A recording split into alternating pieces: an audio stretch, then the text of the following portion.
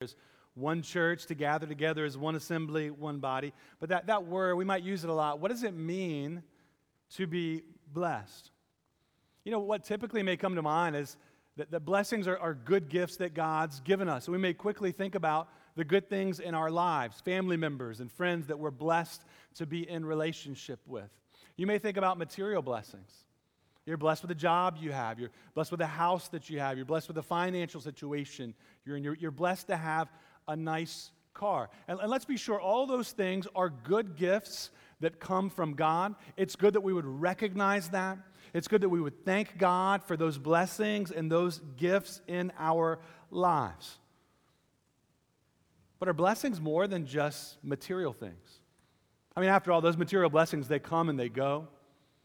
As we looked in the book of Ecclesiastes last year, we saw those blessings are but for a moment, that we should not presume upon the future and how God might choose to bless us in the future. We are free to enjoy His daily gifts and to thank Him for it. It's good for us to consider the earthly gifts that God has given us. It's good for us to thank Him. But we've been seeing time and time again throughout our study in the book of Genesis that the greatest blessing in all of creation is knowing God. He is the greatest gift. His greatest provision of all that He created in the book of Genesis, speaking things into existence, His greatest provision was His presence given to His people. Material blessings are fleeting. Your health, your job, your family and friends, they are all temporary blessings. But the blessing of knowing God, it's a blessing in this life and in the next. Meaning the best is yet to come. It only gets better. We only get more of Him. What grace and blessing it is to know God, to know His Son, Jesus Christ, to be a recipient of the blessing of His grace and love in Jesus. Well, the story of Genesis teaches us about this blessing, to know God, to know this one who spoke all of creation into existence by the power of His word. To know this God is the blessing that we need. To know this God who makes promises and keeps them. To know this God who will not allow wickedness and sin to endure. To know this God who judged the world by sending the flood. To know this God who made the promise and put a rainbow in the sky as a sign of His faithfulness. The God who said He will never again destroy the world by flood. To know this God is the blessing that we must receive. It's the blessing that we need most. It's the greatest blessing to know this God and Father of our Lord Jesus Christ. It's what this life is all about. And if you don't know that blessing, well, then you won't know the purpose by which God created you. His intent for your life, that you would know Him. Well, as we continue in the book of Genesis this morning, we see a story of God's blessing. We see this story with Noah and his 3 sons, surviving the flood by God's grace, being on the ark. We see a story of blessing in the midst of some really interesting circumstances at the end of Genesis chapter 9. So go ahead and turn with me now if you haven't already done so. We're going to be in Genesis 9, verses 18 through 29. If you want to use that pew Bible in front of you, take that, turn to page 7 of the pew Bible. The best way to stay engaged in the sermon is to look at God's Word, track along as we make our way through this passage. And if you've come today and you don't own a Bible, use that Bible this morning and take it home with you. That's our gift to you. We'd love for you to learn more about who God is and what He's done in Jesus by reading God's Word. I'm going to read through all of Genesis 9, verses 18 through 29 as we begin our time here this morning. The sons of Noah who went forth from the ark were Shem, Ham, and Japheth. Ham was the father of Canaan. These 3 were the sons of Noah. From these, the people of the whole earth were dispersed. Noah began to be a man of the soil, and he planted a vineyard. He drank of the wine and became drunk and lay uncovered in his tent. And Ham, the father of Canaan, saw the nakedness of his father and told his 2 brothers outside. Then Shem and Japheth took a garment, laid it on both their shoulders, and walked backward and covered the nakedness of their father. Their faces were turned backward, and they did not see their father's nakedness. When Noah awoke from his wine and knew what his youngest son had done to him, he said, "Cursed be Canaan. A servant of servants shall he be to his brothers." He also said, "Blessed be the Lord, the God of Shem, and let Canaan be his servant. May God enlarge Japheth, and let him dwell in the tents of Shem, and let Canaan be his servant." After the flood, Noah lived 350 years. All the days of Noah were 950 years, and he died. Well, I was at our neighborhood pool yesterday, and a couple other dads sat next to me. I had the opportunity to meet a couple guys I hadn't met before. We got small talking about things in life. And usually when I meet somebody, especially at the pool, I try to bring it up pretty quickly. I'm a pastor, so we can avoid any sort of awkward situations later on. And so I just brought up, hey, I moved down here 6 years ago to be a pastor here in this neighborhood. And I had my commentaries sitting there on my chair. And I said, that sometimes I come out here during pool season, and I just kind of read over my commentaries and try to prepare for the sermon while my kids are swimming. And I looked at him and I said, I'm going through the book of Genesis right now. We're talking about Noah. And I'm curious, what do you guys think? Noah, the ark, do you think that really happened? You think it's just a fun story for kids, it's a myth, or do you think that really happened? Now, both of them said that they grew up in church. One of them grew up, said in the church. The other one said that he grew up Catholic, going to Catholic school. Neither one of them. One was really clear. He did not believe Noah and the ark was true. The other one just said, I don't know that it really matters that much. And we got to talking about it for a little bit. I said, I'm a Christian. And so fundamentally what a Christian believes is that Jesus Christ, the Son of God, he died on the cross to pay for sin. He died and was buried.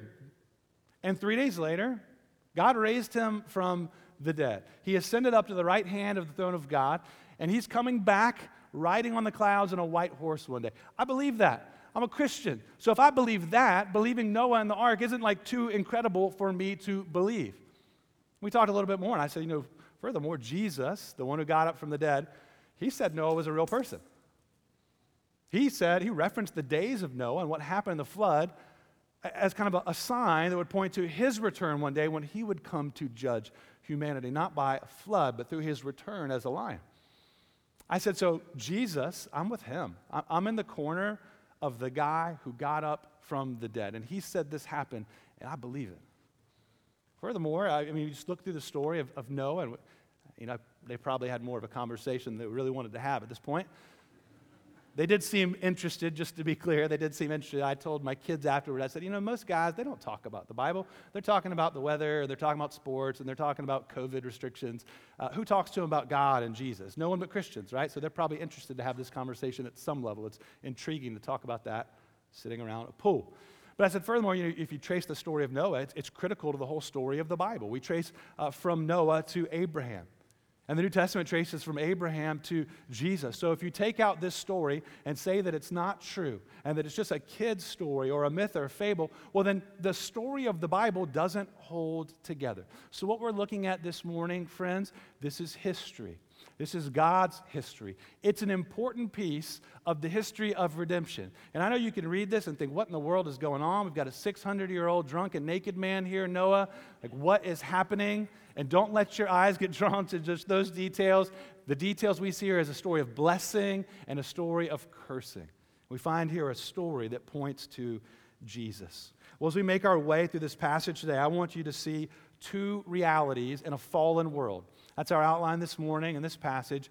Two realities in a fallen world. The first one in verses 18 through 23. First reality, sin is at work to keep us from righteousness. It's the first reality in a fallen world.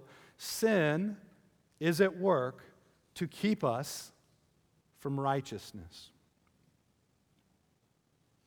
Now we see in verses 18 through 19 that it was God's plan to repopulate the earth through Noah's three sons, Shem and Ham and Japheth. That's the plan. God saved them from his wrath and judgment in the flood. They were on the ark. They were saved from God's wrath and judgment and delivered to new life. And so Genesis 9, this was a new beginning in a new world, and God would grow through humanity through them again. Now, you may read verses 18 through 19 and wonder, why didn't Moses, the narrator of Genesis, why didn't he just stop there? And then just continue on to chapter 10, where we see the genealogy of Noah's sons. I mean, because what comes next, it's a bit odd.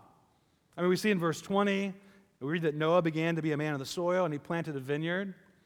Okay, that's good. Nothing out of order there. It'd be just like Adam. Adam worked the ground. We've got Noah working the ground as well. He's planting a vineyard, nothing out of order. And then in verses 21 through 23, we have a bit of a shocking episode recorded for us. Noah, 600 years old, other side of the ark, he gets drunk, and he lays there in his tent naked. Noah, I think very clearly, very plainly, this story, original audience hearing it, Noah would not be the one promised in Genesis 3:15 to come and crush the head of the serpent. His dad longed for him to be the one in whom rest would be found, and it wouldn't be Noah. Noah was one in need of grace. He was not the one to bring saving grace. And this odd episode makes that abundantly clear. We also see here that while this was a new beginning in a new world, this was a world that was still fallen, with people that were fallen. The curse of sin still at work there in this new world. I think about a little bit like if you've had a home project recently. Recently we had a little home project and painted up our living room. Been in our home for a while now, painted it up. We have 4 kids. It's time to paint. You get that fresh coat of agreeable gray there. It looks nice. It looks clean. It smells good. It's there like the room is refreshed and nice and new. And the point of houses is to be lived in. And you can see those houses being lived in for a while, and that nice, new, agreeable gray gets a scuff mark. And a soccer ball gets kicked off it, and a backpack hits it on the way out the door in the morning. I won't blame it all on my kids. Maybe I hit it too. Maybe I scuffed the wall up a little bit as well, right? But you see kind of this new room, and it looks nice, and then all of a sudden, there starts to be wear and tear. Well, you think about this new world, everything new, sin and wickedness washed away by God's judgment in the flood, ascending waters, a new beginning, but we see it's still a fallen world, and those signs of fallen humanity appear ever so quickly. Now, to be clear here, the problem here is not that Noah planted a vineyard. The problem here is not that Noah drank wine. Wine is a good thing. Drunkenness is not. In passages of Scripture like Psalm 104, verse 15, we see wine presented positively as something that's good. It says there that wine gladdens the heart of man. We see in the New Testament that Jesus turned water into wine. So Scripture presents wine as a good thing. Wine brings joy. Drunkenness does not bring joy. It brings shame, violence, immorality, dishonor to God and to others. And so the Bible gives warnings about drinking too much wine. That's what Noah did. He drank too much wine. The Bible tells us that drunkenness is sinful. It's dishonoring to God. Ephesians chapter 5, verse 18, and do not get drunk with wine, for that is debauchery, but be filled with the Spirit. 1 Corinthians chapter 6, verse 10 tells us drunkards will not inherit the kingdom of God. It's pretty serious. If that's the pattern of your life, drunkenness, you should not expect to inherit the kingdom of God. The language doesn't get much more serious than that. Galatians 5:21 lists drunkenness as one of the deeds of the flesh present in the lives of someone who does not know God. In other words, drunkenness has no place in the life of a Christian. Noah's story, it serves as a warning against drunkenness. And his sin affected others. Sin always does. There's no such thing as sin with no victims. There's no such thing as sin that only affects you personally. Noah's sin affected his family, and we see a dark story unfolding from that decision. Well, I wonder, we see it here in the text, and I think it's important to ask ourselves, I wonder, Christian, what it would look like in your life to honor God with your use of alcohol. Some of you will choose to abstain. I think that is not the only way to honor God, but that is a commendable way to honor God. Some of you may need to consider abstaining. Maybe it's something you need to consider doing, that drunkenness is too much of a temptation for you, and that you need to consider that abstention is certainly not legalism. In the hearts of those who desire to please God, it's a choice of wisdom, and perhaps you might need to consider that. The only other option you have as a Christian is to consume in moderation. You're either going to abstain or consume in moderation. And maybe you need to ask yourself, how does your consumption of alcohol look different from anyone else in the city? I mean, drunkenness is a tremendous problem in our society. It's not limited to age. There are university students up in the university area getting drunk, and there are people in retirement communities getting drunk. It's not limited to socioeconomic status. The poor and the rich get drunk. South End, West Charlotte, South Park, people in Weddington, you name it. No matter where you're at, there are opportunities to give yourself over to this. And I wonder, church family, I wonder if our generation of Christians has gotten too comfortable with this. I wonder if we've gotten too relaxed. I wonder if our struggle might not be legalism, but licentiousness and foolishness that leads to sin and immorality. And I wonder how we might need to think about how we guard ourselves and help guard each other as it pertains to this very important area of honoring God. Christian, I wonder, are you careful with how much you eat, but care less with how much you drink? I wonder if you can keep the whole 30, but you're careless with how you consume alcohol. I think the message for us here, don't skip over this, brother and sister in the Lord, walk in holiness and guard yourself and one another against drunkenness. Well, consider Noah's story in chapter 6. He was the only righteous man identified in the world. The only one. He walked with God. That's what was said of him. Two people mentioned in the book of Genesis that walked with God, Enoch and Noah. It was said that he was blameless. He was one that honored God. His life was one that stood out in the midst of a corrupt world. His life stood out for centuries, for hundreds of years. He obeyed God. He obeyed God when it was hard, doing things like building an ark. He obeyed God. He endured persecution, I'm sure, in the midst of that. God saved him from the flood, delivered him safely to new life. The first thing he did when he came out of the ark was built an altar and worshiped God as he sat there on dry land. And then all of a sudden, at the end of chapter 9, we find him drunk and naked. What happened? What happened in his life? Well, while Noah was living in a new world, it was still a world marked by sin. And Noah was still a man in need of grace and forgiveness. And this scene, it serves to us as Christians as a warning against sin. Noah survived, but he had not yet arrived. He survived the flood, but he was not in his final home yet. Sin was still at work. Sin threatening to undo us. Sin that so easily entangles us. And we see it in the life of Noah. And furthermore, he was 600 when this happens. So anyone thinks that you'll just outgrow sin as you get older, the story of Noah warns us against that. You don't outgrow sin. Past faithfulness does not exempt you from present temptation. You never outgrow sin. For centuries, Noah did what was right, and at 600 years old, we see this episode. And if you talk to those who've walked with the Lord for a long time, you may realize that sometimes we find ourselves, as life goes on, giving into temptation that we fought against when we were younger. It's not like you kind of master things by the age of 25 and then the rest of your life is just spent not being tempted. I think the story of Noah would warn us in this. And Christian, older Christian, middle-aged Christian, 40-year-old Christian like me, 40 plus, persevere by God's grace in giving yourself to what brought you to a place of maturity in Christ. Things that God used to bring faith in your life in the past, don't grow weary of doing those things and giving yourself to that.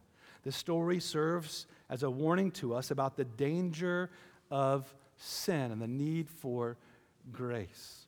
Well, I wonder, Christian, what sin did you fight well when you were younger that you're now being tempted to give into?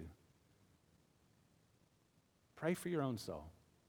Pray for the soul of others, for God's grace and perseverance. Well, chapter 9 continues on in verse 22, where we see that Noah's youngest son, Ham, he walks in the tent and he sees his father's nakedness.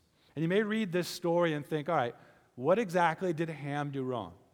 Was he just in the wrong place at the wrong time and saw the wrong thing?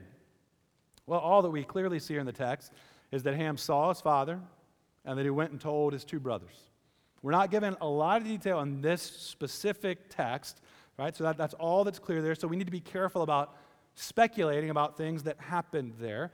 To understand more of what happened there, you can put this into context, that the significance of nakedness after the fall of man, it's associated with shame. That was a shameful moment. So seeing someone naked and exposed was something of dishonor. We also know that Ham saw his father and did nothing to cover him up. Rather, he went and told his two brothers. And again, we don't know the manner in which he told, because it doesn't tell us right there, like what he said. Was he mocking his father or ridiculing his father? Perhaps he was. We just don't have those details there. But it does seem clear that his brothers knew what to do. They knew how to handle the situation. They didn't leave him uncovered and go tell others. And they were very careful, walking backwards, bringing in a garment, making sure, taking great care, having a concern to not lay eyes upon their father. So when we look at this, I think we can make it clear whatever happened there in the tent with Ham, it was not just an I walked in the tent at the wrong time kind of situation. This was not innocent. In just a bit, we'll take a look at Ham's descendants, the Canaanites, and we'll see more detail about their godlessness and evil character as the Old Testament unfolds, which helps us understand that what Ham did there was certainly sinful and dishonoring to God and to his father Noah. Now, what you notice here in contrast is really the big point is a contrast being made between Ham and what Shem and Japheth did. What Ham failed to do and what Shem and Japheth actually did. Notice in verse 23 again how careful they were. They took a garment, laid it on both their shoulders, walked backward, covered the nakedness of their father. Their faces were turned backward, and they did not see. So we see a lot more details there in verse 23 with what they did. They took great care, and it helps us understand what Ham failed to do. Shem and Japheth dealt with their father in a way that showed respect, in a way that honored him. They did not look at him. They did not go tell others. They covered him up. Ham exposed his father's nakedness. Shem and Japheth covered him. And the original audience who had been hearing this story, the nation of Israel, hearing Moses narrate this story, they were familiar with the fifth commandment. Honor your father and your mother. And they immediately would have gotten this was a failure to keep the fifth commandment. It was a violation what Ham did. They may also have connected that what God did with Adam and Eve's nakedness in the garden, or when they were banished from the garden, what did he do? He covered their nakedness. And that's what we see Shem and Japheth doing. They covered their father's nakedness while Ham looked and did nothing but tell others. I think the big point of this particular section is that in a new world, at a new beginning, sin was still a threat seeking to attack God's people, and it serves as a reminder to us as Christians to be on guard against sin. You've heard me say this quote before. It was something I heard years ago. I think it's important to consider this now. We need to be reminded that we will not hunger for righteousness if we are snacking on sin. We won't hunger for God's righteousness, for the truth of his word, for obedience, to walk near to him if we are regularly snacking and giving ourselves over to sin. Well, sin was still at work in this new world, but we see in verses 24 through 29, hope. Hope that while sin was at work, God is still at work. Let's look at this second reality in a fallen world. In verses 24 through 29, we see a second reality. God is at work to bless the righteous. God is at work to bless the righteous.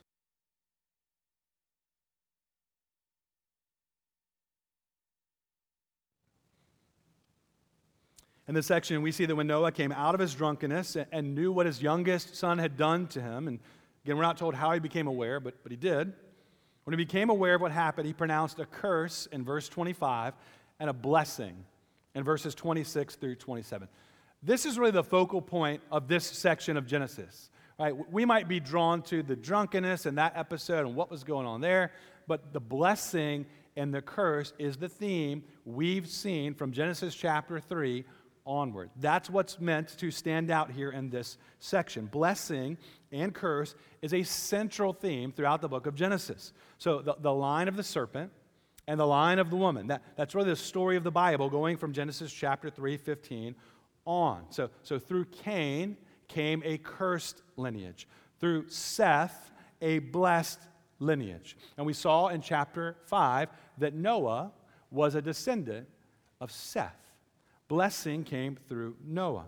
And here we see that theme of blessing and curse appearing in this new world with Noah's 3 sons. So the first time we see Noah speak, and the only time in the book of Genesis, is him pronouncing a curse and a blessing. First time he speaks, a curse, and then he speaks a blessing right after that. Look at verse 26. Cursed be Canaan, a servant of servants shall he be to his brothers. Now notice Noah's curse does not come directly to Ham, but rather on Ham's son, Canaan. Now, we've seen Canaan already mentioned in this passage. Look back at the end of verse 18. In parentheses, you read that Ham was the father of Canaan. We see later in the genealogy of Noah in chapter 10 that Canaan was Ham's youngest son. So Ham's lineage would be a cursed lineage. Now, this was a curse or an oracle that was also prophetic in nature, meaning it was looking to the future. It was seeing in Ham's son Canaan and his descendants the same type of character and conduct that existed in Ham. So it was kind of looking forward, saying, this is what these descendants are going to be like. A lineage of dishonor, a lineage of disrespect would characterize the Canaanites. Now, again, it's important to consider the original audience here, Moses, the narrator of Genesis. He's taking the nation of Israel during their wilderness wandering, taking them through their history. And as they first received the book of Genesis from Moses, they already had a history with the Canaanite people. The original audience would have been well acquainted with the Canaanites. They would have known them to be a pagan people who were enemies of the people of God. The Canaanites were known to be corrupt and giving themselves over to evil. Later on in the Pentateuch, Leviticus chapter 18, we see more light shed on the Canaanites. The people of God were warned in verse 3, do not do as they do in the land of Canaan. Clearly saying, don't be like them. Kind of like your mom warned you. Don't be like those other kids in high school, right?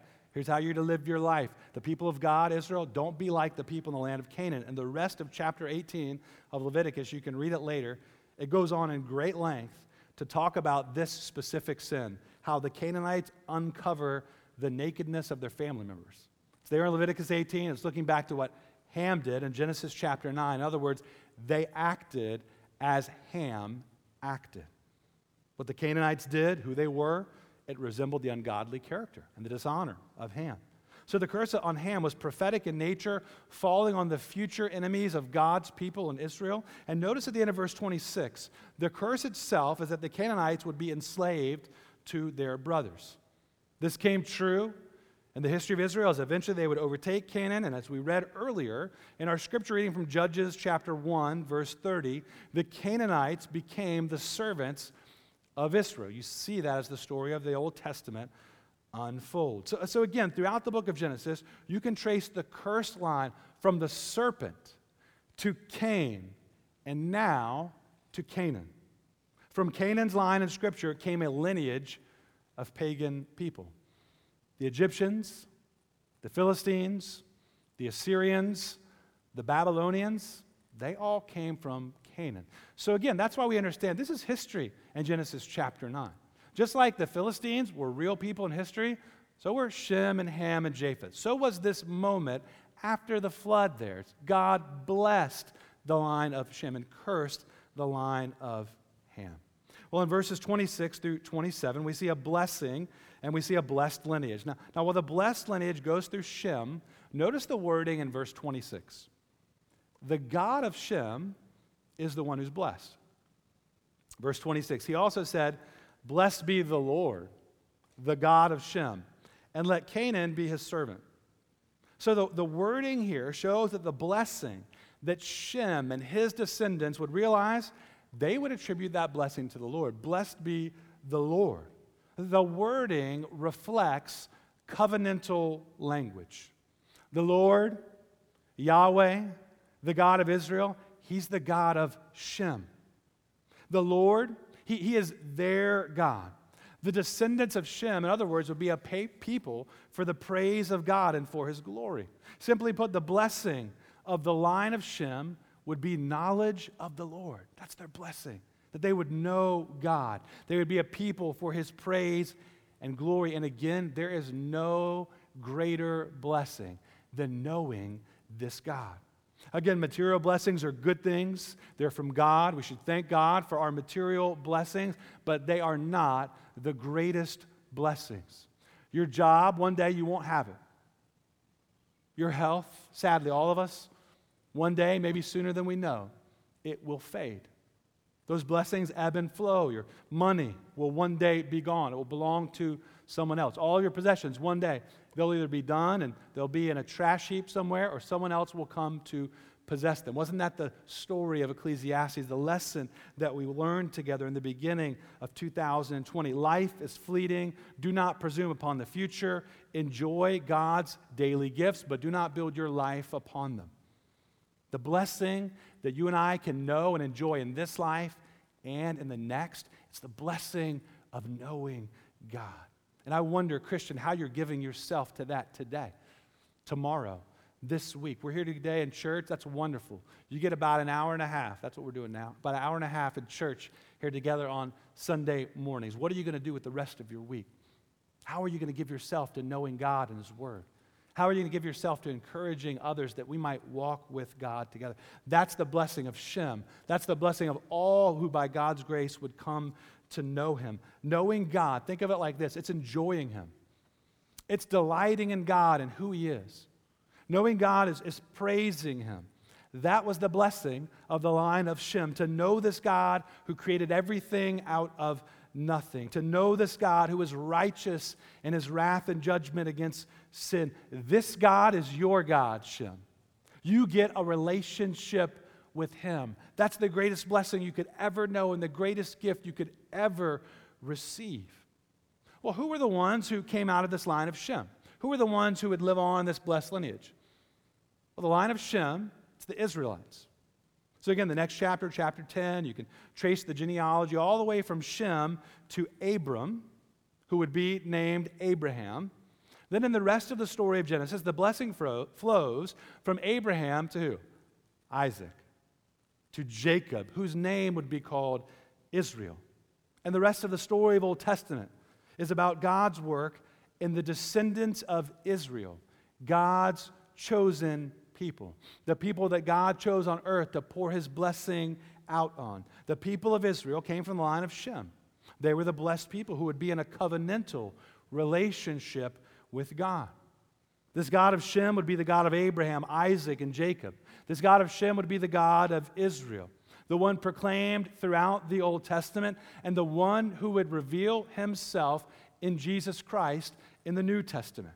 At the beginning of a new world, the world being repopulated, Noah's blessing proclaimed God's plan of redeeming a people through the line of Shem. Again, from Noah's three sons, through these three lines, the whole earth would be repopulated. Shem, a blessed lineage, Ham, a cursed lineage, and then we have Japheth. In verse 27, we read that Japheth is blessed, but he's blessed in Shem. His blessing is found in his brother Shem. Look at verse 27. May God enlarge Japheth, and let him dwell in the tents of Shem. Let Canaan be his servant. So the blessing of Japheth being enlarged, growing, dwelling in the tents of Shem, that showed there would be a peaceful relationship between the descendants of Shem and the descendants of Japheth. They wouldn't be at war with one another like the descendants of Ham would be. The descendants of Japheth, they would settle to the north and to the west of Israel. And they're known in the rest of the Bible as the Gentiles. That's who came from Japheth. Again, this is really important stuff in your Bible history. That's how we know this is true, because it sets the foundation for the rest of the Bible, that they would be the Gentiles. Now consider this. Knowing Noah's blessing, it included Japheth being blessed in Shem. In other words, the Gentiles would be blessed in Israel. You see it coming together? You see the promise here? You see the plan of redemption unfolding, that the Gentiles will be blessed through Israel. This blessing of verse 27, it looked forward to the time that the tents of Shem would be opened to Japheth, to a time when the Gentiles might come in and know this God, to the new covenant, when the Gentiles would be brought in, and all the promises of God would belong to them as well. A time for the ingathering of the nations. This story in Genesis, don't miss it. Don't skip over it in your Bible reading. It develops God's plan for redemption. It explains God's plan for blessing. Notice the gospel of Jesus Christ developing here in the very beginning of the Bible, in the book of Genesis. In Genesis 11, we find the genealogy of Shem. His line in Genesis 11 of descendants is listed again, ending with Abram, who become known as Abraham, the one in whom God will promise the land and descendants. From Abraham come Isaac and Jacob. The children of Jacob go to Egypt. They're enslaved. Moses is the one appointed to call God's people out of Egypt, out of the land of slavery, to go and to worship God, to trust Him, and to follow Him in the wilderness, and eventually forming God's people into a holy nation, the nation of Israel. And who would come from this nation of Israel? From the tribe of Judah? Jesus, the Messiah, the Son of God. Jesus came from the nation of Israel, ushering in the kingdom of God, dying on the cross to pay for sin, rising victoriously from the dead on the third day. His commission at the end of the Gospel of Matthew was to make disciple of who?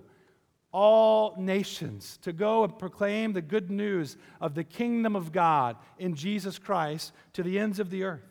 The death and the resurrection of Jesus was the beginning of the time for the ingathering of Gentiles. In the book of Acts, that's what we see happening. The gospel goes from Jerusalem to Judea and Samaria and to the ends of the earth. We see the Gentiles come to put their faith in Jesus Christ. We see the Gentiles receive of the promised Holy Spirit of the new covenant. We see the Gentiles being grafted in, fellow partakers of the promise. We see the great mystery of the gospel, God making one people between Jew and Gentile, the church of Jesus Christ. Through Jesus Christ, the tent of Shem opened up for Japheth, which is you and me. Most of us. Most of us don't come from the line of Shem in this room. Some of you might. Most of us come from the line of Japheth, or even the line of Ham, right? Because we understand that God's redemption went to all people. This promises for you and for your children, but don't stop there. It's for all who are far off. As many as the Lord our God shall call to Himself. And the blessing pronounced by Noah in chapter 9 was realized ultimately in Christ Jesus. The Apostle Paul in the book of Galatians in the New Testament, he showed how you can be counted in this blessed lineage that has knowledge of God Almighty. Galatians chapter 3, verse 29 says this, "And if you are Christ's, then you are Abraham's offspring, heirs according to promise." This God of Shem, this God of Abraham, He is the God and Father of our Lord Jesus Christ. There is no greater blessing than knowing this God and who He is in Jesus Christ. There is no greater gift that you can receive besides who God is and what He's done in sending Jesus to die and to pay for sin, to redeem people, to live with Him. There's no greater blessing to know this God, and the only way to know Him is through Jesus Christ. The only way to be made right with God, forgiven of your sins, reconciled to the God who created you, is to repent of your sin and trust in Jesus Christ. And we call this good news because it's something that you can receive today. It's a blessing you can know today. It's a blessing you don't have to work for. In fact, you can't work for it. It's a blessing you don't deserve, which is why we call it grace. It is God's unmerited favor, blessing those who have done everything to not deserve His blessing. What kind of God is this? He's a God who forgives anyone who turns and places their trust in Him. And if you've come today and you don't know Jesus, today is the day to get right with Him. Today is the day to repent of your sin. Today is the day to trust in Jesus. I hope you don't leave here without talking to somebody who brought you or talk to one of our pastors at the doors. Yes, we'll be at the doors today on your way out, and we'll have one at the tent as well. So you see us there. We'd love to talk with you more about who this God is and what he's done in Jesus. And Christian, those who've put their faith in Jesus, you can rejoice this morning that by God's grace, you've come to know this blessing that was given to Shem and his descendants. That moment in ancient history changed your eternal future. It changed your life now and your life in the next. You can rejoice that you've been freed from the curse of sin by the blood of Jesus Christ. The curse of sin no longer having a hold on you. Like Noah, you and I, we've been saved, but we're still in need of grace. We've been saved already, meaning we will survive God's final judgment. We will be preserved by his grace until the end, but we have not yet arrived. We're still down here on earth. We're still struggling with sin. We're still sitting and listening to God's word every week as we assemble, and then we break up and we go other places, and we try to help each other walk as Christians. And we look forward one day to that assembly that will never break up, but we're not there yet. We're in one that will end here very shortly. As we close out our service in baptism today, we have a picture of the gospel. Just as Noah was delivered from the waters of God's judgment, you can rejoice this morning if you're a Christian. I would encourage you, remember your baptism this morning. We get to baptize two individuals. Remember your baptism. That just as Noah was delivered from the waters of God's judgment, those who trust in Jesus Christ and his death, and his burial, and in his resurrection from the dead, we can rejoice that by his grace we will be delivered finally from death, from sin, from Satan. We too have been raised already to walk in newness of life, and one day we will finally and fully be raised to live forever with this God. We can rejoice we've been made a part of his people, the people for his praise. In the New Testament, that's revealed as the church of Jesus Christ, the people in this age and forevermore that are a people for God's praise and his glory.